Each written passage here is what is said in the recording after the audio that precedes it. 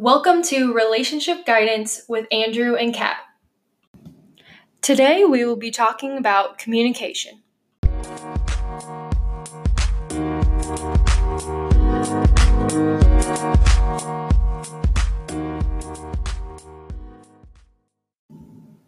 All right, so communication.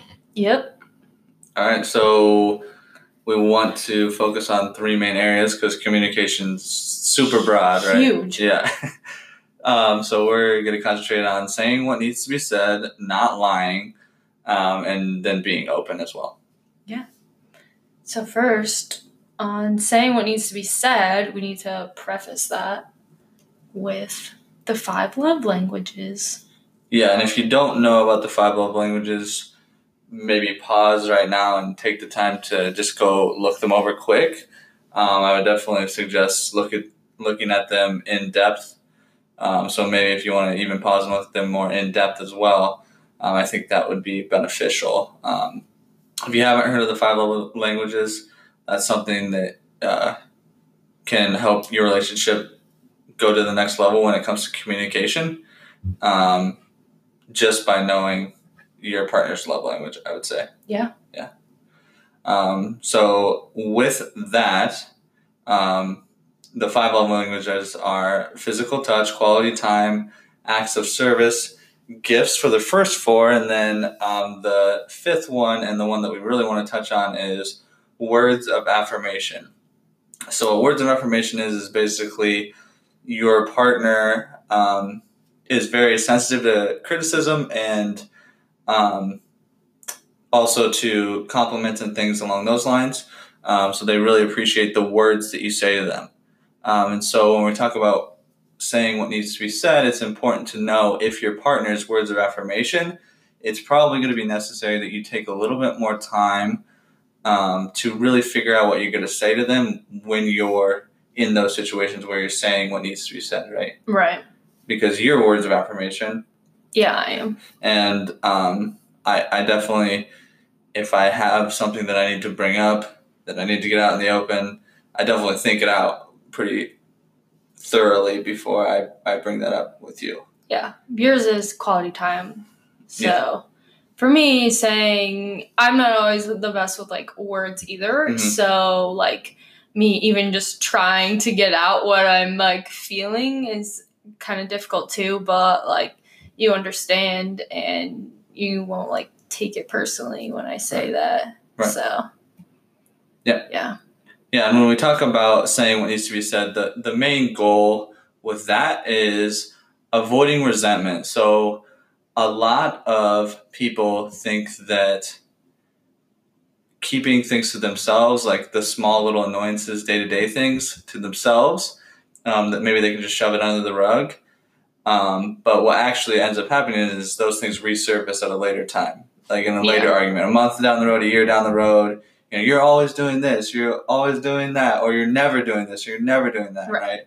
And that's why it's important to, if something's bothering you, get it out there in the open right away. Right. Because then it's not as severe. You're not attacking somebody's character at that point. No. Yeah. Just talking about the act that they're doing and that's annoying you. Mm-hmm. And they have no idea that it's annoying you. So if you just get it out there, then they're like, oh, okay, I didn't know that annoyed you. I can either work on that or what can I do to help avoid that? And so, yeah, I know you like to keep cupboard doors open. Yeah. And so, for a while, I was just closing them. It was whatever. Yeah, you were going to be pushing it under the rug, right? You weren't going to be open. And yeah.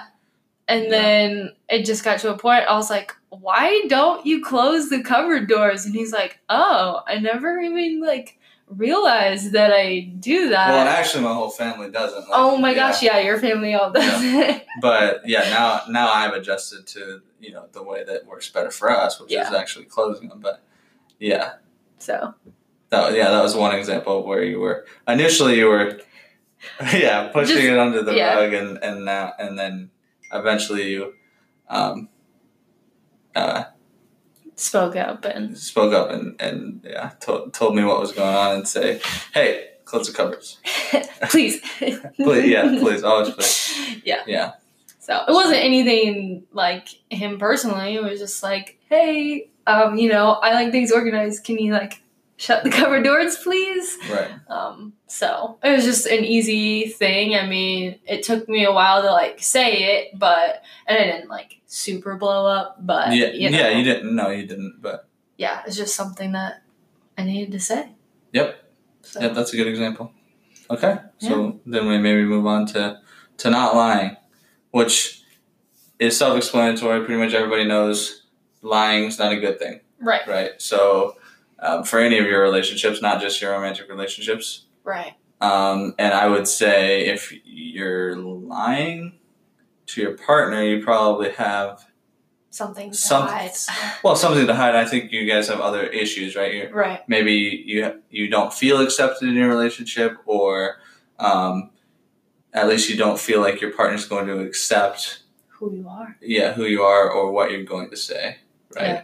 And I think a lot of the motivation to lie is because you mess up, because you're human and you will. Yeah. And trying to cover it up, but that's just not the best way to go about it. So, yeah. Having somebody that you can always be honest with too is really empowering. I think you can pretty much share the deepest thoughts that you have and not worry about being criticized or made fun of or anything like that. So that's really powerful as well. Yeah. Be able to say anything like, I did something, or I tripped in the grocery store, and it was just like so embarrassing for me, but like telling you, and then I'm still kind of upset about it, and then like a week later we can just like laugh about it. Like, or I was driving to St. Louis and it was dark out, so I drove up on the train tracks. Yeah. Yeah. Something like that. I mean, that's just an example. Yeah. Definitely didn't happen. Okay. But, so yeah, just don't lie. I mean, like I said, that one's pretty self-explanatory, but still important enough that we touch on it, I think. Right, so. Yeah. To me, the only lie that's acceptable is like a surprise party. Right. Or which, like, at that point, is that really a lie? Really a lie, right. Yeah. Yeah. Probably not. That's the question. But maybe a little deceptive, but... Yeah. Yeah. Or it's like, I planned this great day for you for your birthday. It wasn't like a huge party, but it was just like, I had this day planned. You'll figure it out. Like, you'll eventually get there. But I'm not like hiding it from you. Like, you could never know. But right. Yeah. Yep. So. Agreed. All right. So then tying the two together with being open. So when we talk about being open and not lying, and I think I did mention it in the not lying section just a little bit, if your partner doesn't feel like you're going to be able to accept them or anything they say, right, then it's going to be harder for them to open up too. So that's why those first 2 weeks of owning your relationship, because if you two are on the same page, then you know that you're working towards a common goal, right? Right. So that's really important. And then also the first week was... acceptance. Yeah, self-acceptance, right? Yeah. So if you have your self-acceptance in line, and so you know what your flaws are, then when those little things get brought up, you're not likely to be offended. So that also helps. But yeah, being open to basically knowing that the criticism, if there's criticism or if there's a small complaint or anything like that, that's coming from a place of trying to create a sustainable relationship. Yeah. Right. And also knowing that, hey, you're a human being, and so I'm going to annoy you, you're going to annoy me, because we're both human beings. So yeah. Yeah.